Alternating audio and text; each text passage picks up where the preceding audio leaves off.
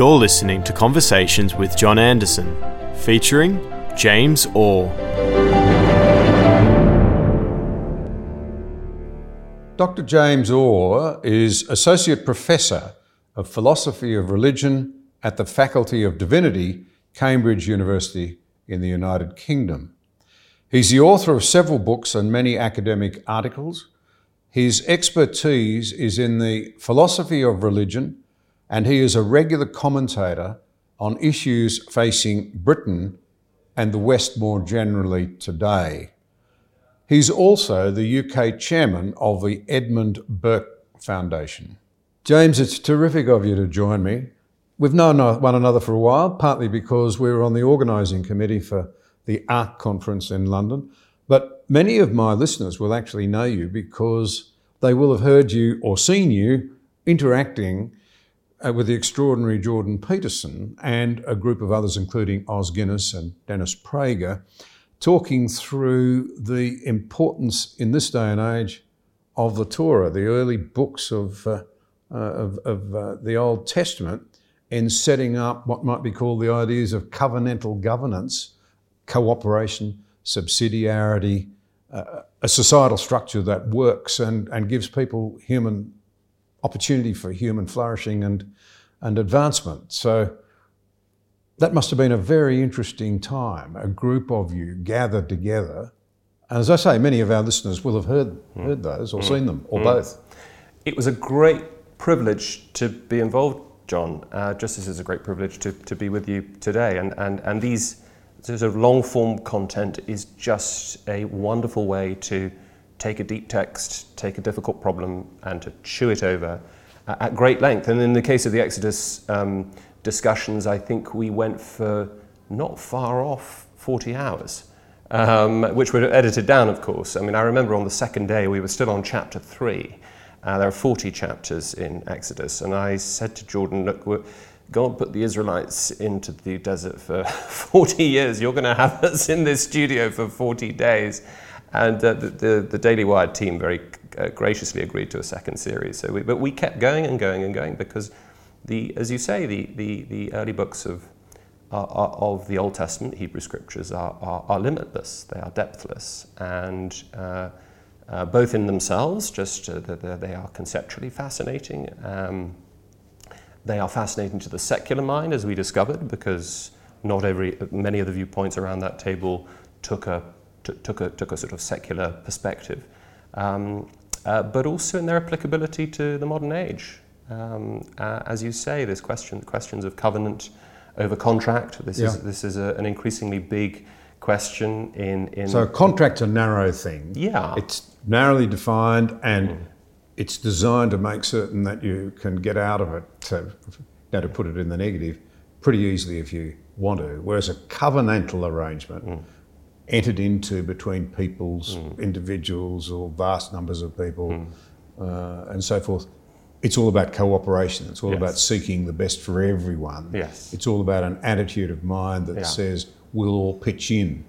I think that's right. I think there's something intrinsic to the notion of covenant that involves promise and involves a dimension of unilaterality. That is to say, contract. God can't enter into contracts, but he can make covenants. He can make promises. He can certainly constrain himself. He can impose obligations on himself. But there aren't any sort of contractual provisions you can enter with God and for God to remain God. So there's a notion of promise. There's a notion of permanence, I think, to covenant, where there aren't sort of escape clauses in covenants. And there's a sense of self-giving, of a kind of, I suppose, a form of grace, a sort of gift. You covenant and you make a commitment, you bind yourself, and that elicits the binding of another, the free, entering freely into a covenantal agreement. And I think, of course, the question that looms once you've moved from questions of social contract and the contractarianism that develops after Hobbes and Locke and Rousseau in the 17th and 18th century, you shift towards, if we start thinking about covenantalism, you do start thinking about the vertical covenant, which is, of course, where where Exodus begins and Genesis begins in many ways, that the horizontal covenant emerges out of, is underpinned by, underwritten by a vertical covenant. Now that's a much more difficult question to address in an age that is as secular as ours, where religion has been, as it were, privatized. It is something that's been domesticated. Religion is something to be conducted only between consenting adults behind closed doors. If you must. If you absolutely must, and we'd rather you wouldn't, and we'd rather you didn't. Yeah. This is the great Rawlsian system. John Rawls's theory of justice, 1971. He says, in order to achieve a maximally just society, we must bracket our, quote, comprehensive metaphysical commitments.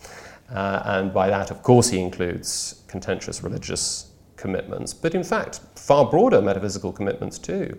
Metaphysical commitments that aren't obviously religious, but that are plainly philosophical, about freedom, about human nature, who we are as human beings, about our consciousness, about rationality, and so on. Those are plainly comprehensive metaphysical commitments that reasonable people can disagree about, and yet we're supposed to bracket those and then work out how to be a just society. Questions of justice itself, questions of equality, these are contentious questions that we're debating all the time in the seminar rooms in Rawls's Harvard or Parfit's Oxford. Well, these are very difficult times, and it's important to have these debates. It really is, as we try to find a better way forward at a time of enormous self-doubt, even self-loathing. But we'll come back to that, because what I'd like to begin with is why you, as a very, very capable person, a professional lawyer, switched really into philosophy, and in a very senior role now, you carry that forward at Cambridge University, presuming it wasn't a pursuit of great wealth. I can't imagine that would have worked out too well. What drove you down that road? Not financial wealth. There's time wealth. There are other forms of wealth. Touché. But and I'm not sure about capable. But I was privileged enough to have a wonderful education in the English system. The English schools, some of the best in the world. The English private schools, and I did lots of Latin and Greek, which I found terrifying and deadly and deadly boring to begin with. But it began to open up for me in my teenage years, and I started to read a little bit of Plato, and that carried on at university. So I was interested in philosophy, but I didn't think I was any good at it. In fact, I certainly wasn't any good at it. I was always intimidated by people who did philosophy. I did the bare minimum at university. I did classics, so you had to do some ancient philosophy. The catalytic moment was, in fact, when I was working as a lawyer in London, in the city. The really catalytic moment was a conversion to Christianity. It wasn't a very bookish conversion. It was actually it was a sort of series of Damascene moments, at the end of which I came to the view that God was real, and that the Christian revelation was the truest and most authentic revelation of God. So that immediately set me on the path to looking for the sort of philosophical scaffolding for these experiences. And that's what got me into contemporary philosophy. That's where I started reading philosophy at the weekends, and it was soon every other weekend, then it was soon every weekend. And I would nip across from my offices in Freshfields on Fleet Street to the King's College London Library in the evenings and at the weekends. And after a few months of this, my wife turned to me and said, your brother's negotiating for Saturday afternoons at Stamford Bridge to watch Chelsea. You're negotiating to go to a university library and sit with some dusty books and read them. This is not normal behaviour. Have you considered that you may have a vocation, or you may have this is something that you may want to take further? Most wives would have been horrified at the thought that I'd walk away from a fancy lawyer job and into becoming a student again. But that's exactly what I did at the age of 30 with a young family, and went up to Cambridge and entered a pretty uncertain time as a graduate student, but a glorious time. I was very fortunate to be accepted in the Faculty of Divinity at Cambridge as a graduate student, where I now teach full-time. And I had a brief period in Oxford after my graduate studies with the great Nigel Biggar at Christ Church, and that's when we really started to get forced into the culture wars and the empire wars in particular. We could talk about that in a bit, perhaps. And then I ended up back in Cambridge. But the key moment for me towards philosophy was faith. That was what instilled in me the sort of intellectual restlessness about about the fundamental questions. So were the likes of Bertrand Russell wrong when he implied that Christian faith was somehow incompatible with philosophy? Can you be both? Yeah. Wittgenstein has a wonderful remark somewhere where he says that all of Russell's books, of course he knew Russell very well, all of Russell's books should be divided into two. And you should have the black books and the red books. I can't remember which way around it is, but the black books everyone must read, and the red books are complete nonsense and don't touch them. And I think a lot of Russell's writings on religion were in Wittgenstein's view as well, on the sort of latter half, the kind of post-1918, 1919 phase of Russell's life. It's hard to know where to start explaining what's wrong with the thought that philosophy and religion or faith are intrinsically incompatible. I think the belief that they are is itself a symptom of this tendency, of the tendency of all of us in the modern age to think that all ideas began roughly 100 years ago, and everything before that was darkness and confusion. And there is a tendency in contemporary analytic Anglophone philosophy to think that Bertrand Russell and G.E. Moore started philosophy at the high table of Trinity College, Cambridge, in somewhere around October 1903, and everything up to that was just to be an embarrassment to be forgotten. But of course, philosophy goes right back to the dawn of time, the dawn of thought, the dawn of the beginnings of the human record. Even before Socrates, you have thinkers like Anaxagoras and Thales and Xenophanes and so on who are doing philosophy. It's a sort of philosophy, it's a sort of natural science, and their answers are freighted with appeals to divinity. Socrates is put on trial, not for being an atheist, but for introducing new gods. Not even Epicurus. Actually, it's very, very difficult to find in the ancient world, or late antiquity, or the medieval period, a philosopher who you could say is an atheist, that is to say, repudiates all content to religious beliefs. And even the Epicureans were committed to the existence of the gods. They just didn't think they were around anymore. they got bored and gone off and gone somewhere else. But actually finding an atheist pre-1600 is not very easy. Even if you think of Anselm when he's talking about, when he's trying to put the atheist perspective, has to quote scripture, has to quote the fictive character in the Psalms, the fool who says in his heart that there is no God. He doesn't say, oh, those atheists who claim that there is no God. I mean, it's an almost inconceivable thought that there are such things. So atheism is a very new kid on the block, as it were. It's in the grand sweep of Western history and in the sweep of the world.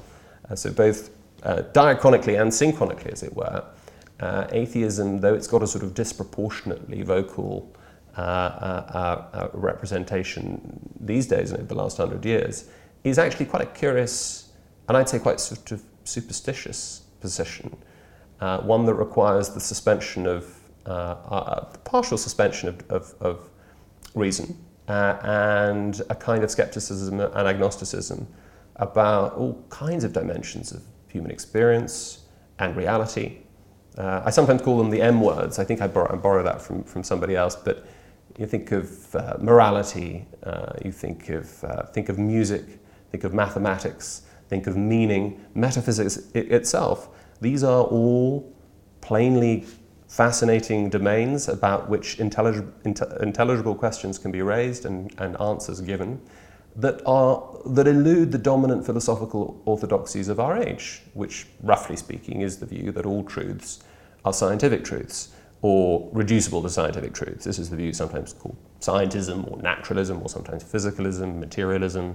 It is the house philosophy of secular liberalism. But it can't cope with the M words. It can't cope with mind. It can't cope with morality. It can't cope with music as something irreducible. It can't even cope with mathematics. These are all domains that you can't be put under a microscope. You can't do scientific tests on. that the empiricist is going to miss. And so, in a way, atheism and reductive physicalism brings with it not just an impoverished view of religion, but an impoverished view of human nature and an impoverished view of reality itself.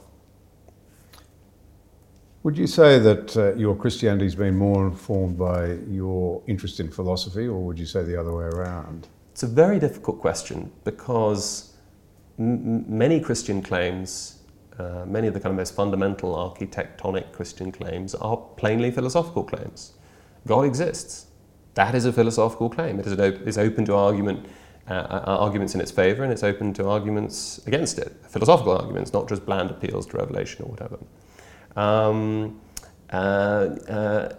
Christ is two natures in one person without confusion, change, division, or separation, as the Council of Chalcedon tells us.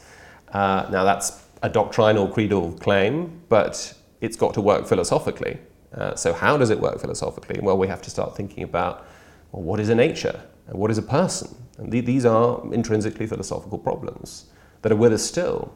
Think of the old debate about, can I be free to choose what I have for breakfast tomorrow morning if God already knows what I'm going to have for breakfast tomorrow morning? There's a sort of, if I'm really free, then God's knowledge is false about what I'm going to have for breakfast. If God's knowledge is fixed, then I have got no choice about what I have for breakfast. It's going to be the cornflakes. Now, there's that's the same argument as we work with today in the secular context between determinism. Is it Darwin all the way down, or are we genuinely free on top of that? In my own case, I think, to go back to your question, I actually started with my faith began, as it were, my conversion experiences were experiences. That is to say, they didn't rely on books or ideas, but answered skeptical prayers. But I immediately went not into philosophy, but into the historicity of the New Testament. That was my right. Starting point. I had been fortunate enough, as I said earlier, to pick up Greek. And if you've got some classical Greek, then Koine Greek, the New Testament Greek, is just gloriously readable. All of the New Testament, except for Hebrews and Revelation, you could pretty much read. I could pretty much read a sight read. And this was a revelation because the 27 sort of New Testament texts were both continuous with the texts I'd read from the same period in the first century, and also very different. They were continuous in the sense that they were texts. They were documents from the first century. And suddenly I was, everything I'd done in classics, and reading Tacitus, reading Suetonius, reading Caesar, all the tools that I applied were there. Well, I said, well, why shouldn't I use the same tools on these documents? No reason for sort of double standards and so on. So there was a continuity there, but there was a sharp discontinuity. Mainly, I noticed in the manuscript tradition. When we're reading Tacitus, for example, Tacitus's wonderful annals. I mean, there's only sort of four of the. It's pockmarked. I mean, there's hardly any. There's a lot big chunks missing. And we have to sort of guess what happened in the for a lot of the emperors because the manuscript tradition is so poor, or even Homer. The Iliad gets to us only via a tiny number of manuscripts from late antiquity. In the case of the New Testament, I realized you had 5,000 Greek manuscripts of the New Testament, 10,000 Latin, a whole load of other languages too. So that was there was a sort of sharp discontinuity, a very busy so-called apparatus criticus at the bottom, which shows you all the different readings which textual critics look at to try and get the exact text. That was a revelation. So it started with historicity claims and thinking hard about the historical case for the life, death, and resurrection of Jesus and the early Christian movement. And then I had lunch one day with a friend in the city, and I sort of told him what I was reading, and I laid out some of these sort of historicity arguments, and particularly for the resurrection. And he said, yeah, it's fine. I don't believe that. But I said, well, look, if there's more evidence for it than say that, Caesar crossing the Rubicon, or for the Battle of Actium, why wouldn't you, take these seriously? At least the sort of. He said, well, dead people stay dead. I said, so if I showed you a video, it was 20 years ago, VHS or a DVD, of Easter morning, the rock being rolled back, and you actually saw it. So what I would disbelieve the DVD. I said, if I put you in a time machine and we went back to the cave and we were there somehow, would you believe it? He said, no. Dead people data. Now, I since discovered this is Hume's argument, that the evidence of one senses should be doubted if the uniform custom of human experience denies it. A little bit more complicated than that. What that lunch taught me, I left that lunch realizing that the historical approach to faith could only really be a hobby. What really mattered was the deeper philosophical claims. That is to say, if you were not willing to accept, it started with your priors, and if your priors were all truths are scientific truths, the naturalistic priors, then of course dead people stay dead. Those are the scientific truths. And no historical evidence, certainly not evidence from 2,000 years ago, however strong it is relative to other historical documents from 2,000 years ago, is going to be dispositive. So I realized that the real work would need to be done at the philosophical level. How do you raise those priors? So you're not going to find any kind of Christian evidence is compelling, or Islamic evidence is compelling, or Sikh evidence is compelling, if you haven't got a prior commitment to theism being possible, naturalism being false. And that will raise the probability and make it easier, well, certainly make it more reasonable, or at least will put you in a position where you're not ruling out a priori the possibility of the claims being, of other non-naturalistic claims being made in documents like the New Testament being true. It's certainly surely the case that just as no one can stand and say science can disprove God, it's also the case that you can't find anything in the historical records that can be, if you like, proven to be wrong either. Yes, that's right. I mean, that's because science studies the repeatable. Scientific truths are true in virtue of their having been repeated empirically and through the hypothetical deductive model, and history relies on the unrepeatable, the once and only once. Of course, we look for patterns in history. We look for ways they might rhyme, but we're dealing with a different category of human inquiry. And to go back to your question, I mean, not only, my view is that not only is there, I don't think there's such a thing as a scientific proof. In fact, I don't think science can prove itself. When you're using the language of proof, you're really only using the language of mathematics. The only proofs you get are in mathematics. Give you an example, if we were to find out that children were reading physics textbooks from the 1920s, we'd be worried. Why? Because physics textbooks of the 1920s don't contain proofs. They contain the best scientific theorizing of the 1920s. But theorizing, that thinking develops. It develops. Mathematical textbooks, well, we'd be delighted if children were working with mathematical textbooks from the 1920s. Why? Because mathematics there are theorems in mathematics. There are only theories in science, and science is falsifying itself all the time. And science can't prove itself because science itself relies on prior truths being true. Notoriously, science relies on mathematical truths being true. And mathematical truths are not scientific truths. Scientific truths presuppose mathematical truths, and the more science we do, the more physics we do, the more mathematical it gets. But mathematics is even more than history. History at least happens once. Mathematics doesn't happen at all, and yet it's always and everywhere true. That 2 + 2 = 4. You can't date it. Those truths are necessarily true. They don't begin to be true. They don't cease to be true. They are rock solid truths. You can develop proofs from them, and they're more rock solid than any scientific conjecture or any scientific theory that's ever been formulated. You've spoken of what you call a historical shift as people have stopped even asking the big questions that we've been talking about and decided against belief, broadly speaking, in the West. you have seen a lot of shifts, and one that you've nailed in a very interesting way, and I'm quoting, it's been from sin to syndrome. Yes. Sin being the idea of wrongdoing, which is one of the great objections people have, of course, to the Bible. I don't know how you explain evil if you don't think there's sin. People don't think it through clearly, but understandably, I suppose, as a reaction against the idea that I might be myself to blame for a lot of the world's ills.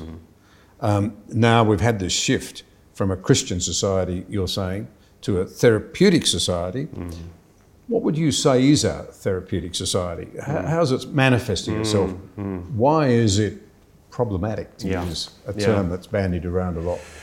Yes, I mean, I think that's right. I can't even, I'm not even sure that phrase is mine, sin to syndrome. I might have picked it up somewhere, but it captures that shift very, very nicely from a sense of moral culpability, which presupposes moral agency. And I think culpability and blame and sin, they're not nice words these days, but in fact they're words that do belong to a sort of conceptual web of nice things, of things that have always been recognized to be important. To recognize somebody as having committed wrongdoing rather than simply being the victim of some pathology is to treat that person as free and rational. And Kant, I don't agree with Kant about much, but Kant is right that at least part of what human dignity consists in is freedom and reason. So to treat somebody as a sinner is to treat them as somebody who is free and who is mature and rational. To treat them as a patient in the grip of a syndrome, I think, is not to treat them with their full humanity and dignity. Worse, it is, to coin another fashionable word, disempowering to say that somebody is in the grip of a pathology, a syndrome, rather than a sin. Why? Well, if you've committed a sin, you can seek forgiveness. Certainly within the Christian traditions and other religious traditions, there are mechanisms, salvific mechanisms, the mechanisms for absolution and repentance and social recognition of second chances as well as condemnation. If you've got a disease, if your wrongdoing is a symptom of something that is wrong with you or wrong with your mind, you're stuck with it, really, or at least it's much less obvious how you get rid of it. Do you medicate your way out of it? Well, yes, sometimes. Do you find a therapeutic way out of it? Well, yes, sadly, sometimes. But most of the time, these are problems that are fixed. I have this condition, and there's no way I can sort of get out of it. And so, crimes start to be treated as diseases, and criminals or wrongdoers start to be treated as patients.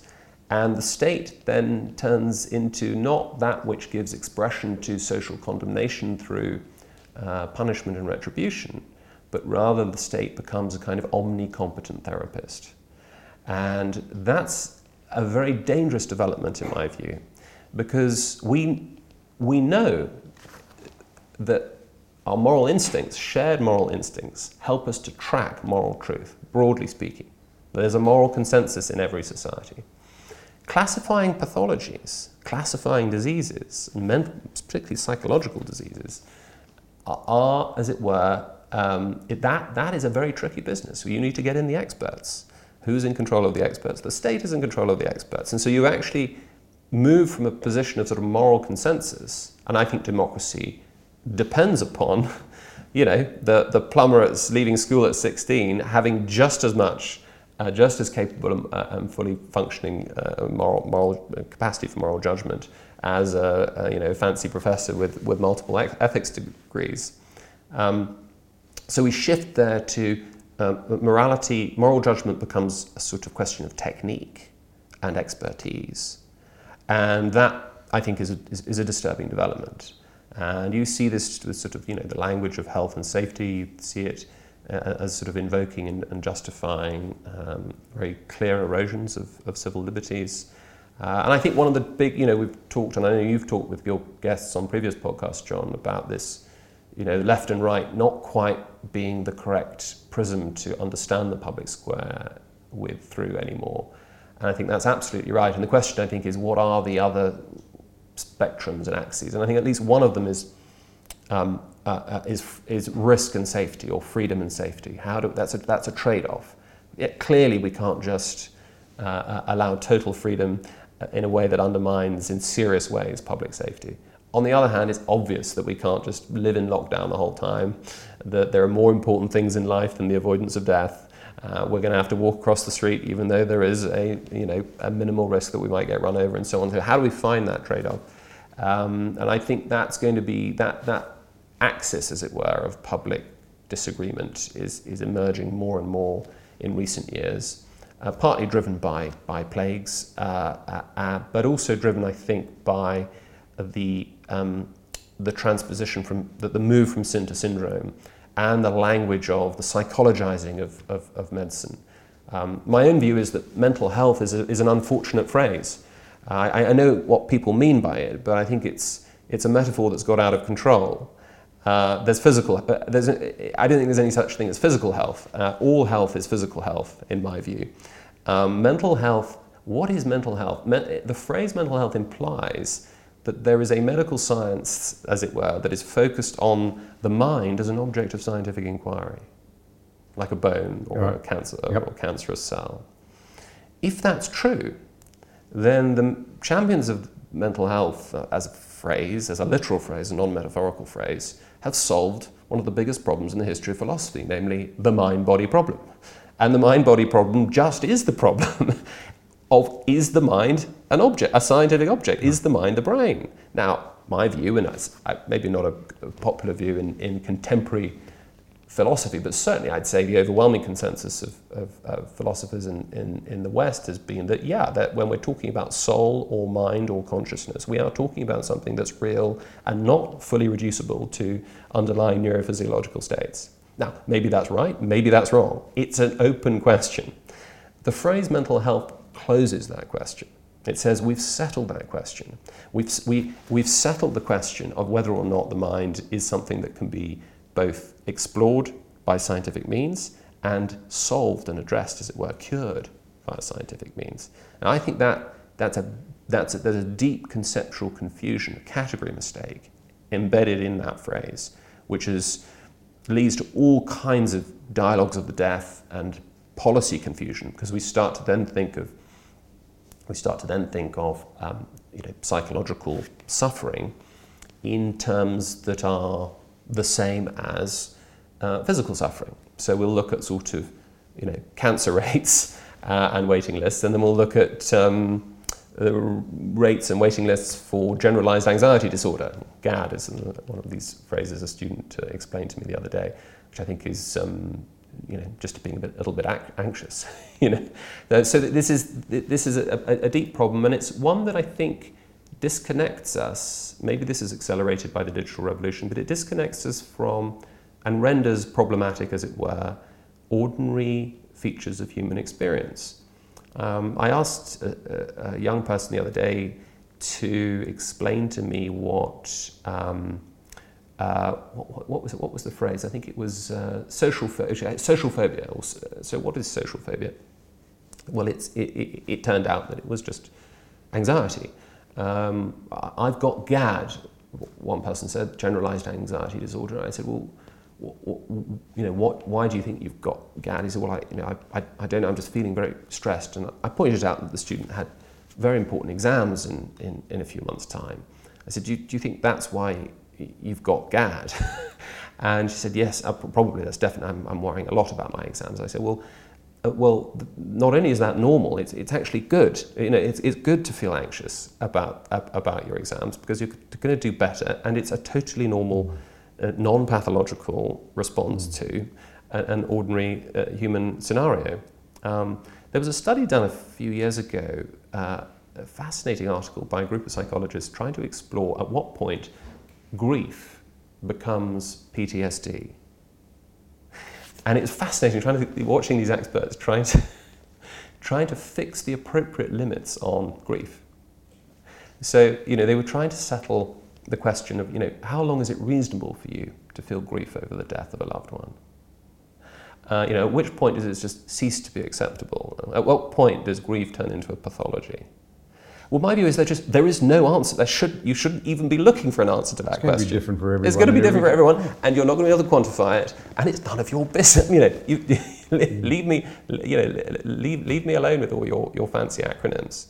And once I've got PTSD, then if you start calling it PTSD, then I guarantee that I'll have that longer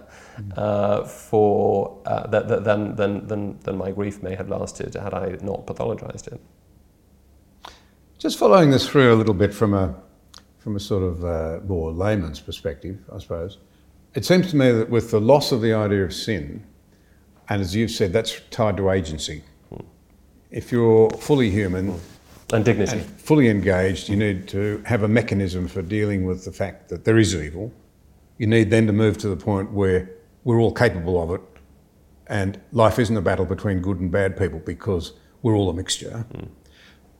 That was a traditional understanding, and that led to concepts like, fessing up, facing reality. You've got it wrong. You need to apologise, and the notion of forgiveness. And it seems to me that a therapeutic society, actually, because it can't deal with guilt and fessing up and forgiveness, turns out to be anything but therapeutic. It's actually quite cruel. And for young people today, the idea of cancel culture, the great terror is you can't be forgiven if you've done something that is wrong, even if it's not wrong, frankly, in the eyes of the people around you, and they cancel you.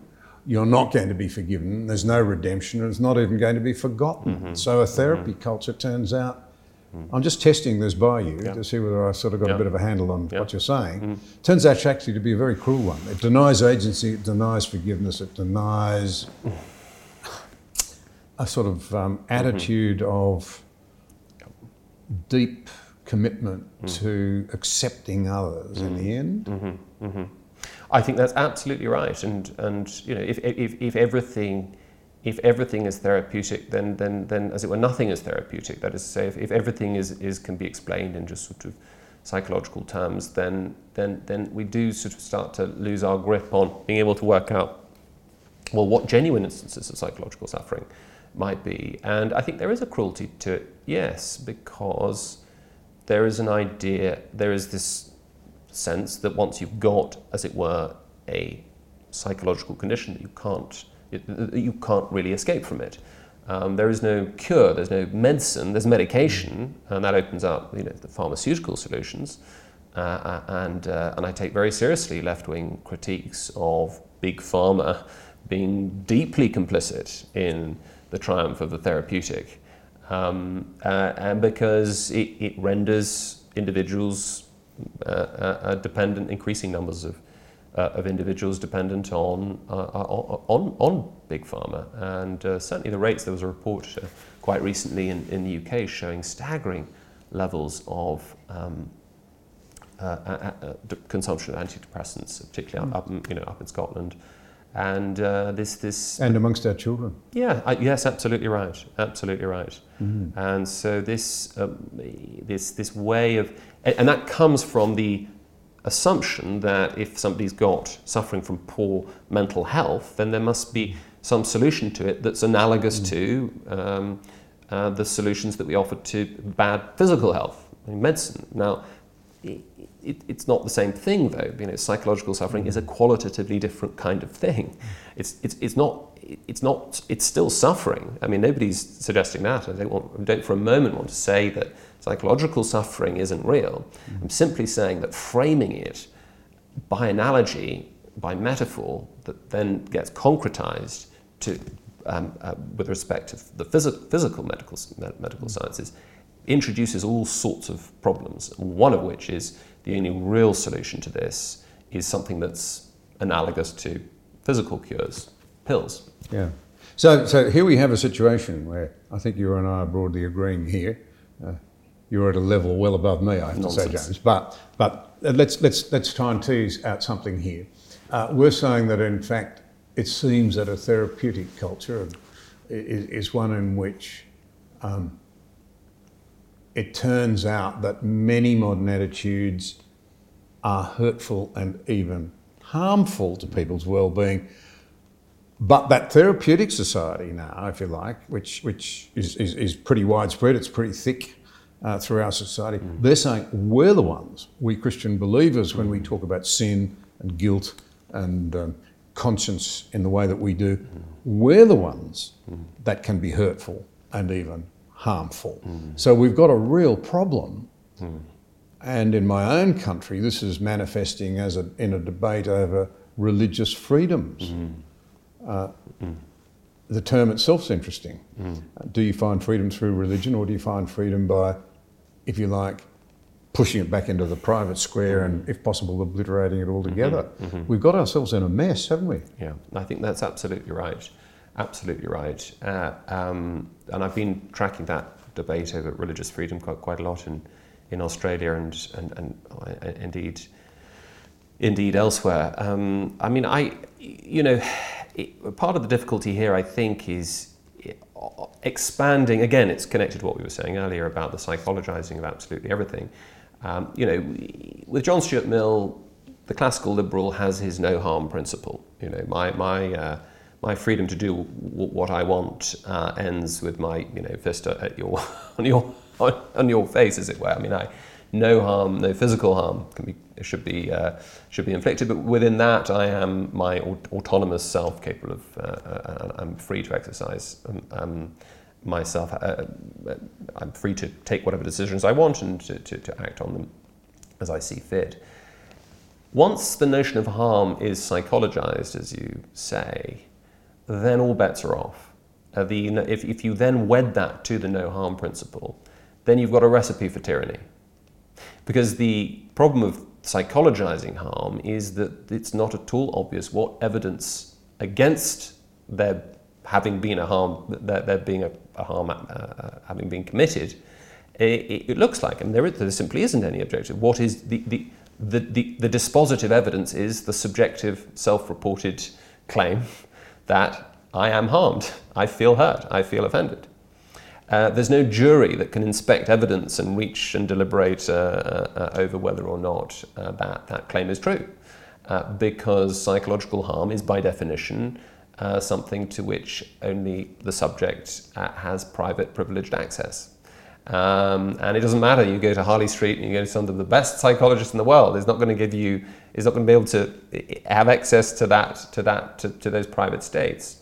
Now that changes the sort of incentive structures in really fundamental ways.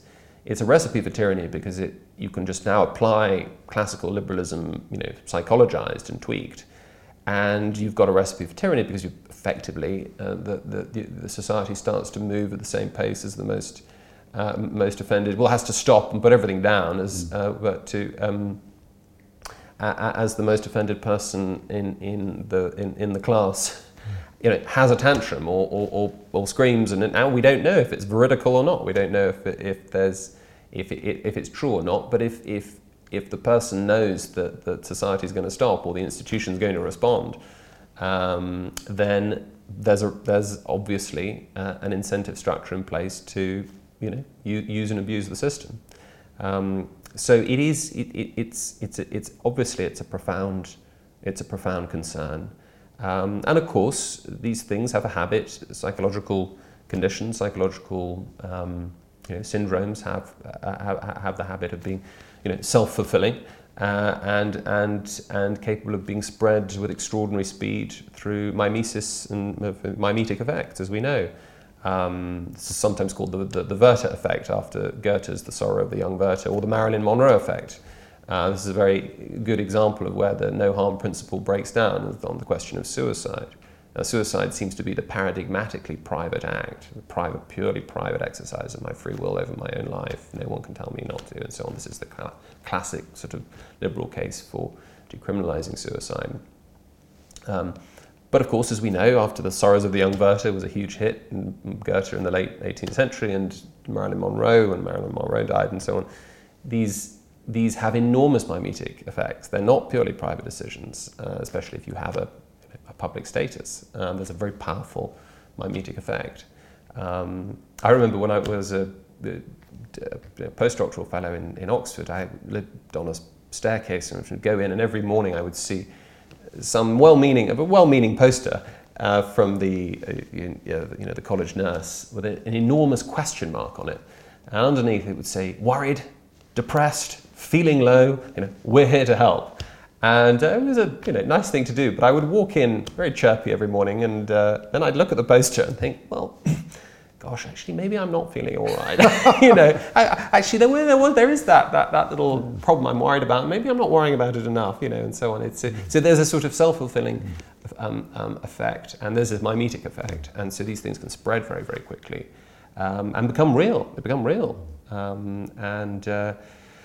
so it's a deep difficulty, and it's not at all clear how one emerges from it either, because one doesn't want to belittle or trivialize it, and one doesn't want to, in a way, Wittgenstein says famously, a picture holds us captive, and as it were, the therapeutic as a sort of the conceptual architecture of the therapeutic is so sort of structured modern culture that it holds us captive. It's hard to see how we can break out.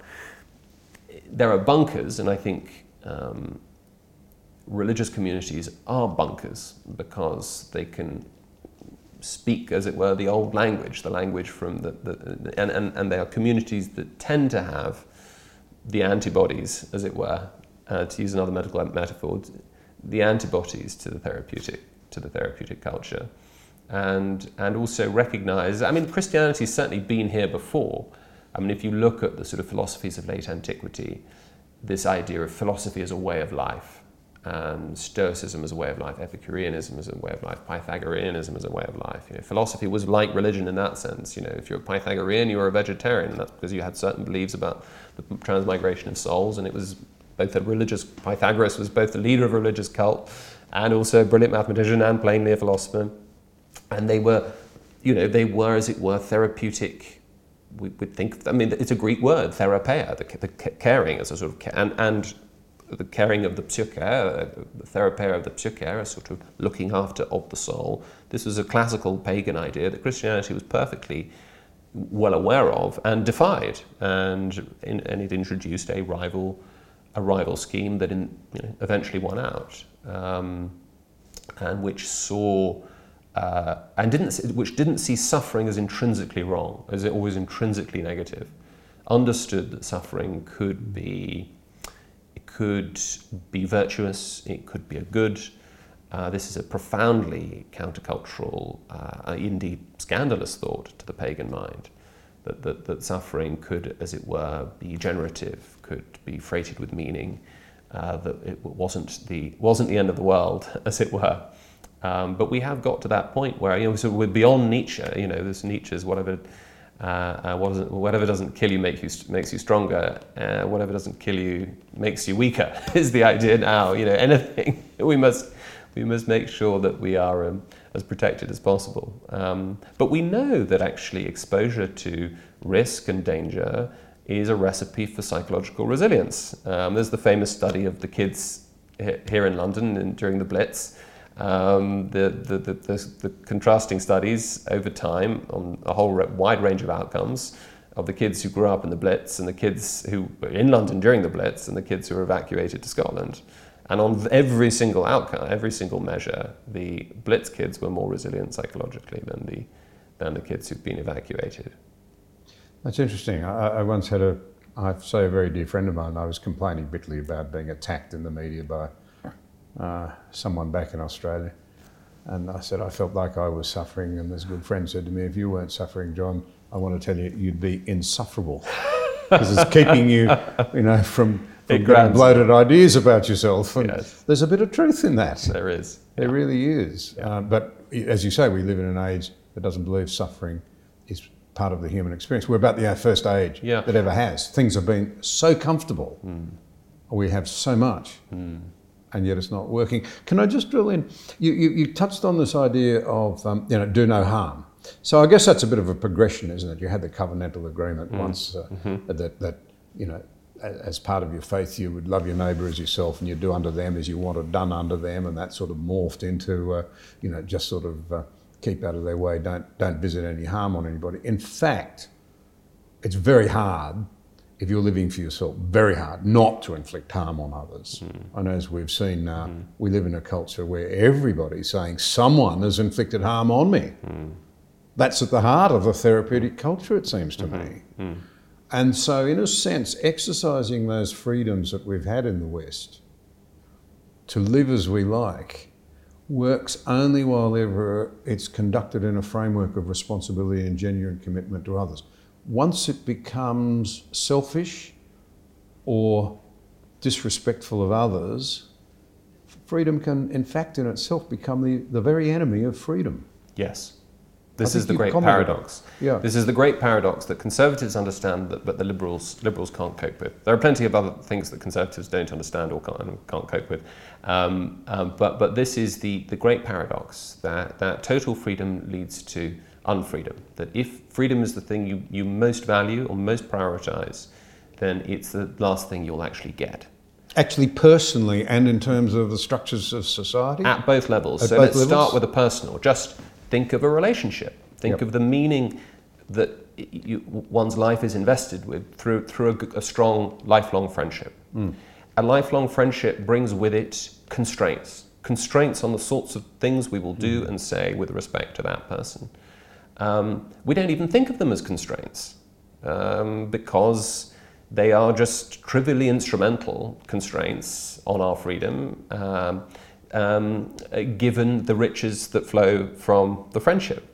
Or consider at an even more basic level, just driving through London. I mean, it's not actually that easy to drive around London. You're still allowed to do it, are you? At the moment, I think. Who is allowed to drive around our London? dear leader, our dear leader, has put so many restrictions on what you can and can't do, what you can and can't drive, that it's very, very, very difficult. But I mean, there is basically free-flowing traffic, and free-flowing traffic depends upon there being an incredibly elaborate system of rules and conventions and limits and constraints. It's those precise limits that liberate the traffic. And this idea that limits liberate it may seem paradoxical, but it's the most obvious thing in the world when you think about it. Liberalism can't cope with that, can't cope with limits. It's always chafing against limits. It can't deal with any limits at all, because any limit seems to be, or can be construed as, and correctly as, a constraint on my freedom. Yeah. But you're not free once you turn it into license. No, absolutely. When we were literally born tied to, by a biological cord, to our mums. I mean, we're born with this physical cord, limit. We're born into a dense web of unchosen obligations. And yes, maybe it's possible to cut free of those unchosen obligations over time. But you're not going to be able to live a fulfilling life if you don't pick up certain other obligations that you will agree to abide by.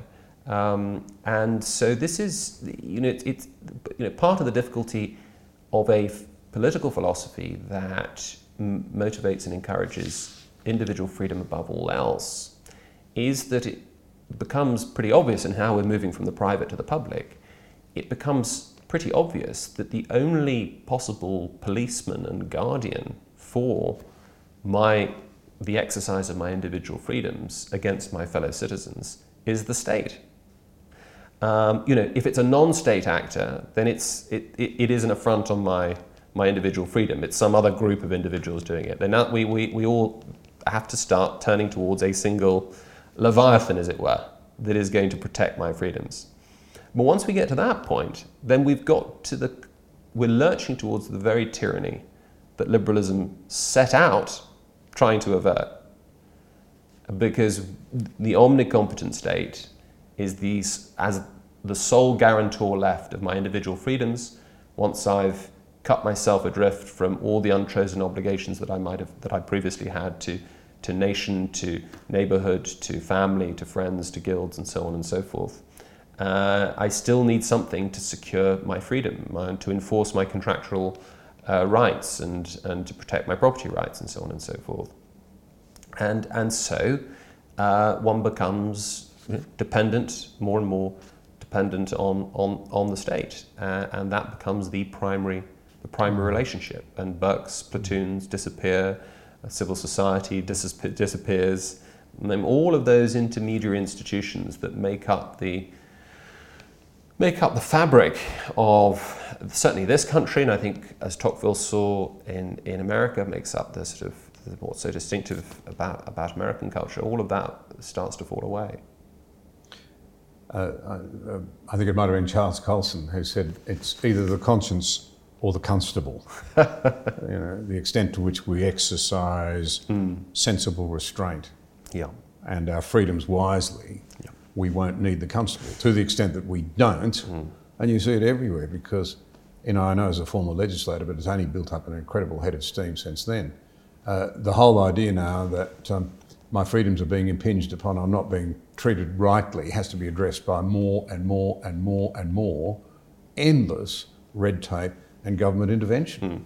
The Colombian philosopher Nicolas Gómez de Vila once said that dying societies accumulate laws like dying men accumulate remedies. And it's often thought that a proliferation of regulation and laws and criminal and civil codes are evidence of a flourishing or sophisticated society. In fact, it's, I think, much more evidence of a society ill at ease with itself that has to compensate for the corrosion of public trust through the constable in the form of law. And so, I think we are certainly seeing more and more of that, and it's disquieting. In the end, the building will topple over. I wonder whether our modern obsession with freedom of speech, which so often centres on someone feeling offended or whatever, perhaps because people use social media unwisely and they cancel others and then they think, well, this free speech thing's no good, isn't creating, in fact, a far deeper problem that's being obscured, which is that we're not having really robust conversations that can be completely depersonalised. They're about what sort of society we want to sort of have. What is the role of the individual versus the government? What sort of economic models should we follow? What have you? The trivialisation that some of my listeners might think that's an unfair word to use, but around the issues of freedom of speech are obscuring the greater problem. We're not having the great debates anymore. Mm-hmm. I think that's true and false. I think it's true in the sense that the legacy institutions are struggling to avoid a kind of sclerosis and groupthink, and I think that's true also of the established institutions of Western society. I think it's false in the sense that you are now seeing the emergence of a sort of digital ecosystem that is opening up opportunities for long-form discussions of the kind we're having now, and you exemplify so well in your podcasts, of really thinking hard about these questions and disseminating these discussions on a scale that was previously unimaginable. So I think there's, it's easy to get, one can be pessimistic, but I think one should be, there's cause for optimism too. In some ways, it's both the twilight of free speech and also a sort of golden age of free speech as well. I myself, I've been in the trenches on certainly academic freedom and freedom of speech issues, but I've not had, I can't think of one occasion when I've had really my university tell me I can't say something or threaten me with consequences of having said something. There are sometimes processes and loom and so on, but it's I've generally found it okay. But it's true that within sort of mainstream society there is this sense of walking on eggshells, of course, and I think the problem with groupthink, I've said this before, that the trouble with groupthink is that wrong think becomes evil think. That once a intellectual minority gets sufficiently small on a particular view, it becomes very easy and obvious to demonize it. It's not just simply error, or dissent. It's evil. It's malevolent. And especially if the groupthink is allied to what everyone knows to be the case, or the evidence, or whatever it might be. And that's something we need to, and I think there's a sort of certain tipping point effect. So it could be that, a public square where you've got a 70-30 split on a contentious issue is a healthy public square. I mean, even though there is, it's a bit out of kilter. And then there's a sort of, maybe the difference between 75 and 25 on the issue is a difference between 30% being able to speak out and 25% suddenly being completely silent. This is very interesting. I would think the sweep of history's taught us, and I've certainly seen over my own lifetime, that very frequently the people who have the minority view, they may be very few in numbers, might be almost disregarded and written off as a nutcase's perspective, in fact, have turned out to be right, but their arguments aren't heard because they're so easily dismissed. Yes, that's absolutely right. I think it's a true dynamic, certainly in the natural sciences. And you think of the great geniuses that the West has produced. They always typically started as a lone voice of one. And so it's funny. In the modern age, we're kind of torn between a tyranny of the minority and a tyranny of the majority. And we're sometimes, it's the wisdom of crowds, sometimes it's the madness of crowds, and crowds can be both very wise and very mad, and it's not always clear how those work. But yes, the basic principle that we should test received wisdom, however established it and consolidated it might seem, because received wisdom, to the extent that it's not just mathematical proofs, is always open to being tested.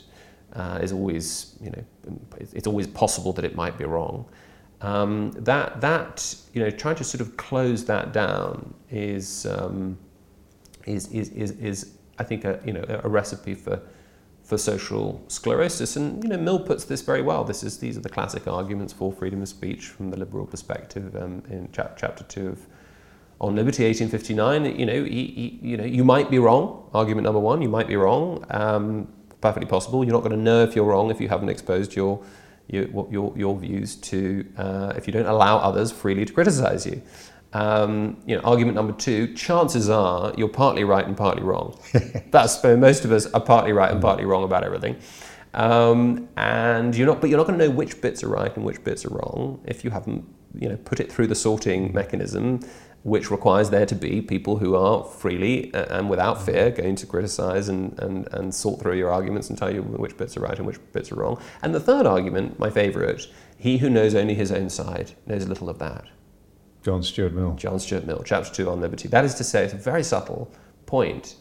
Even if you're completely right, you're not really going to know that you're right, or not really going to feel the force of your right views if they haven't been through the crucible of criticism, open, fair, free criticism, scrutiny. And all three of those arguments are, I think, powerful. They've come under criticism, and in fact, as a conservative, Millian liberalism has all kinds of problems for me. We've talked about the no harm principle, both psychologically applied and applied in the usual sense. But of course, Mill's On Liberty is a sort of manifesto for experiments in living, motivating everyone to test the conventions and always to test the sort of received structures and established patterns of family, faith, flag, which I'm not particularly on board with. I mean, I want to live in a society in which people who want to conduct experiments in living are free to do so. But I don't like living in. I'm not keen on a society where those people are, as it were, lionized, and those experiments in living are seen to be what all must do on leaving, on attaining freedom and on leaving university or whatever. The sort of, the 60s approach, I think, is not wise. But Mill has a lot to say about, to our modern problems, certainly within council culture and over freedom of speech. As do many others, but these are the debates are happening. Certainly in Britain, I feel in the university context, and actually more broadly in the public square, There are, if not in the legacy media institutions, there are now disruptive agents in the media landscape, in the institutional landscape, perhaps not so much in the party political landscape, sadly, but of non-conform expressions of profoundly non-conformist opinion. I think this is especially true of the debate between supporters of trans ideology and the gender-critical feminists. I think the British gender-critical feminists have modelled how respectful civil disagreement that presupposes freedom of speech and freedom of conscience and academic freedom, it can be done and can actually lead to a healthy public square. And I think that the same is true probably of debates over race too. I think generally speaking, provided we're not trying to import sort of neuralgia over race from the United States and transpose it into the UK context, I think generally speaking, apart from maybe in 2020 where we were doing just that importing, I think generally speaking we've had better debates over race and heritage and history. Of course, there have been flashpoints, but generally speaking, it's been, I think, often very difficult, but generally informed and fair and clarifying. And whether that will continue to be the case is it's not at all clear. But I feel that the public square is in a better state of health relative to the United States, certainly, and that where things are going wrong, it can generally be attributed to us importing problems from the United States. And I've said this before somewhere that it's great. I've been a Brexiteer since I was 13.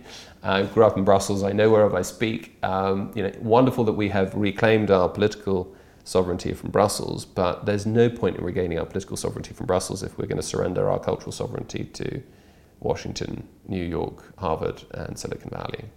And there's no point in becoming a free and sovereign nation again with respect to the European Union if we're just going to be a sort of colonial satrapy of the global American empire. Amen to that. I think that Britain has played an incredibly positive role, in net terms, if you like, in building a civilised approach to living with one another. And it'd be a great shame to see it not return to a leadership role in that regard. But one of the flashpoints that you used that term a moment ago that I think is really deeply concerning to any thoughtful observer centres on the outrageous attack by Hamas on Israel and the rapid emergence that there are many in the West who loathe Israel and who are prepared to turn, at the very least, a surprisingly blind eye to what Hamas did and the evil that it represented. And you made a very interesting comment. As I understand it, you tweeted at one stage, import the Arab world, become the Arab world. I'd be very interested to know what you meant by that, if you could just fill us in. I was asked by a colleague to clarify this tweet the other day, and I refused to clarify it because I said to clarify it would be to assume that it was in need of clarification.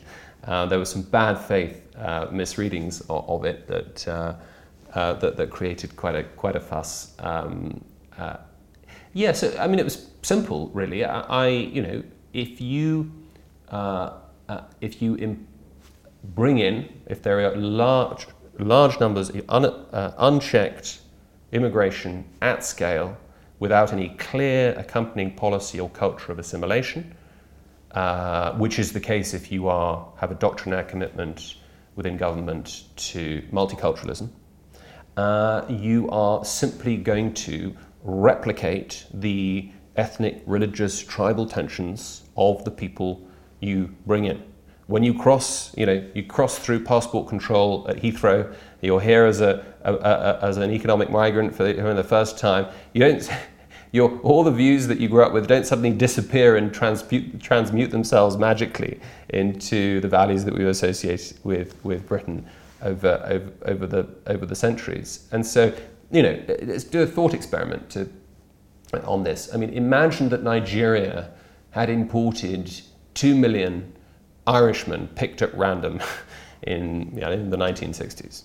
If they had imported the Irish world, they would have become the Irish world. If they had also said, there's your Irish ghetto, you do your Irish thing, don't worry about Nigeria, we're just going to sort of keep an eye on you, do your Irish stuff, Irish pubs, we love Ireland, Ireland. You would have replicated the troubles in Belfast, in Lagos. And so that's what I meant by the comment.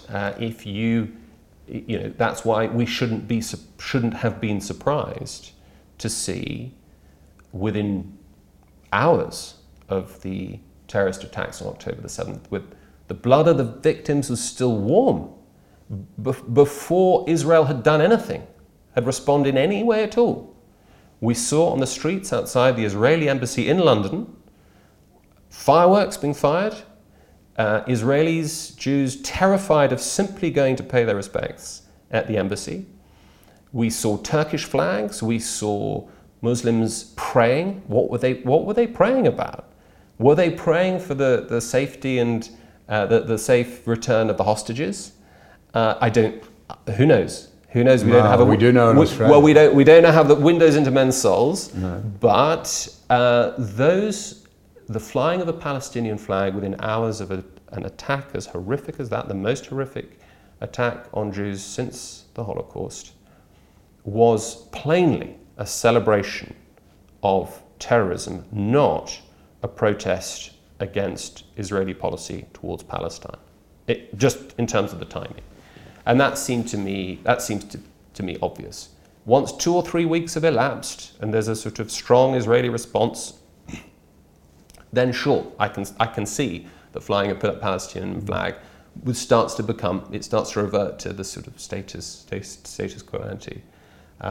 But that was the image or the video, I think, that my statement sort of went with, and I still stand by. And not only did I think it was true at the time, I think it's become truer and more accurate with every hour that passes in every major city across the Western world. It's hard we have seen these tensions being replicated. And just look at the numbers. I mean, we have the percentage of Brits who do not think that Hamas is a terrorist organization is about 6%. The percentage of Londoners who think that Hamas is not a terrorist organization is 15%.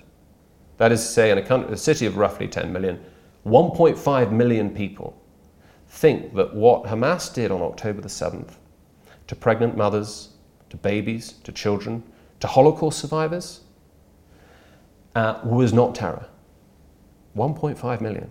Now, where does anti-Semitism come from? George Orwell has a famous essay on this, anti-Semitism in England. I think he does record that the English are not free of anti-Semitism. We've had it shamefully. We expelled the Jews for 400 years from the 13th century to the 17th century, and Cromwell brought them back. We're not completely free of it, but we have not for centuries seen the levels of open anti-Semitic abuse on the streets of our capital and all over the country, but particularly in our capital, that we've seen in recent weeks. And it's shameful. We should be ashamed of it.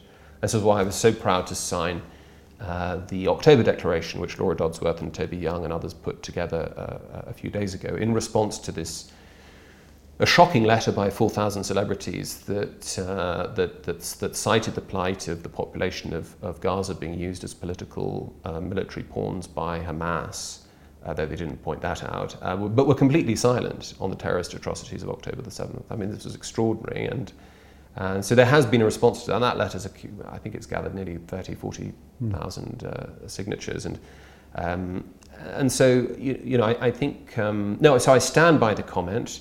There was a tantrum about it in the student newspapers, but that's a fairly routine occurrence for me. If you're one of the very few out-of-the-closet conservatives at Cambridge, you just, and it's been a slow news week, then that's what you do. You don't go investigating, you don't go looking for stories.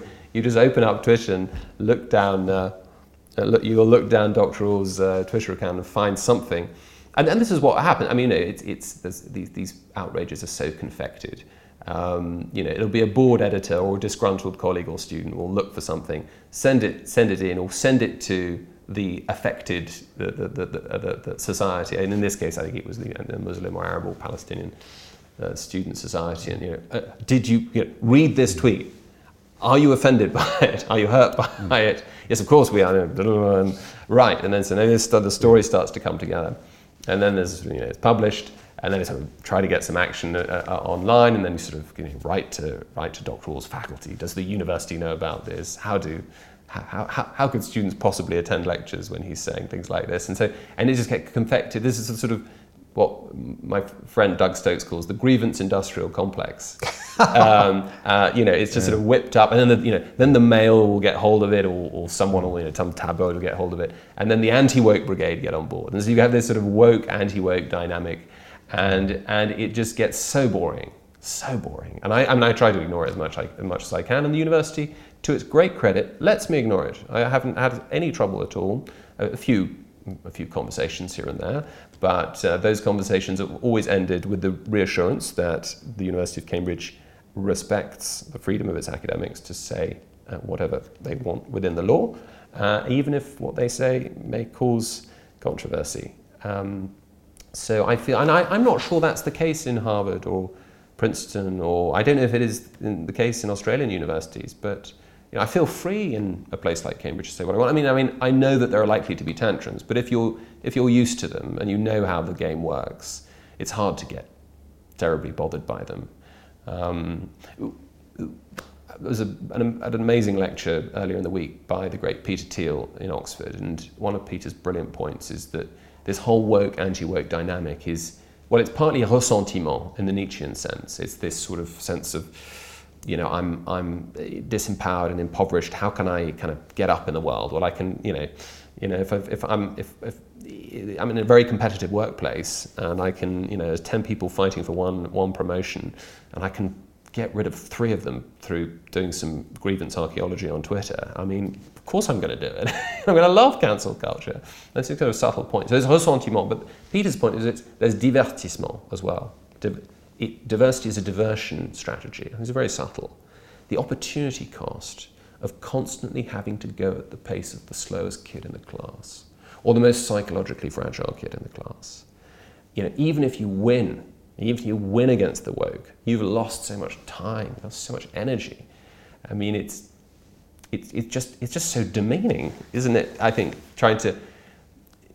what satisfaction can one get from winning arguments in the public square that no, men are actually men, and women are actually women, and men can't become women, and women can't become men? I mean, what sort of intellectual satisfaction are you going to get from that? You've got victory, but at what price?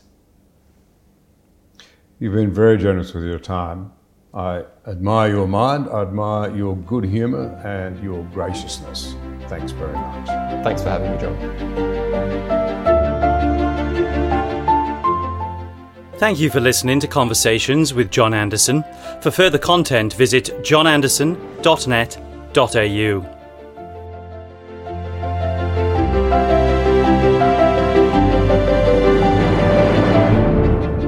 If you enjoy this podcast, please leave a rating and a review in iTunes. It helps other listeners find us.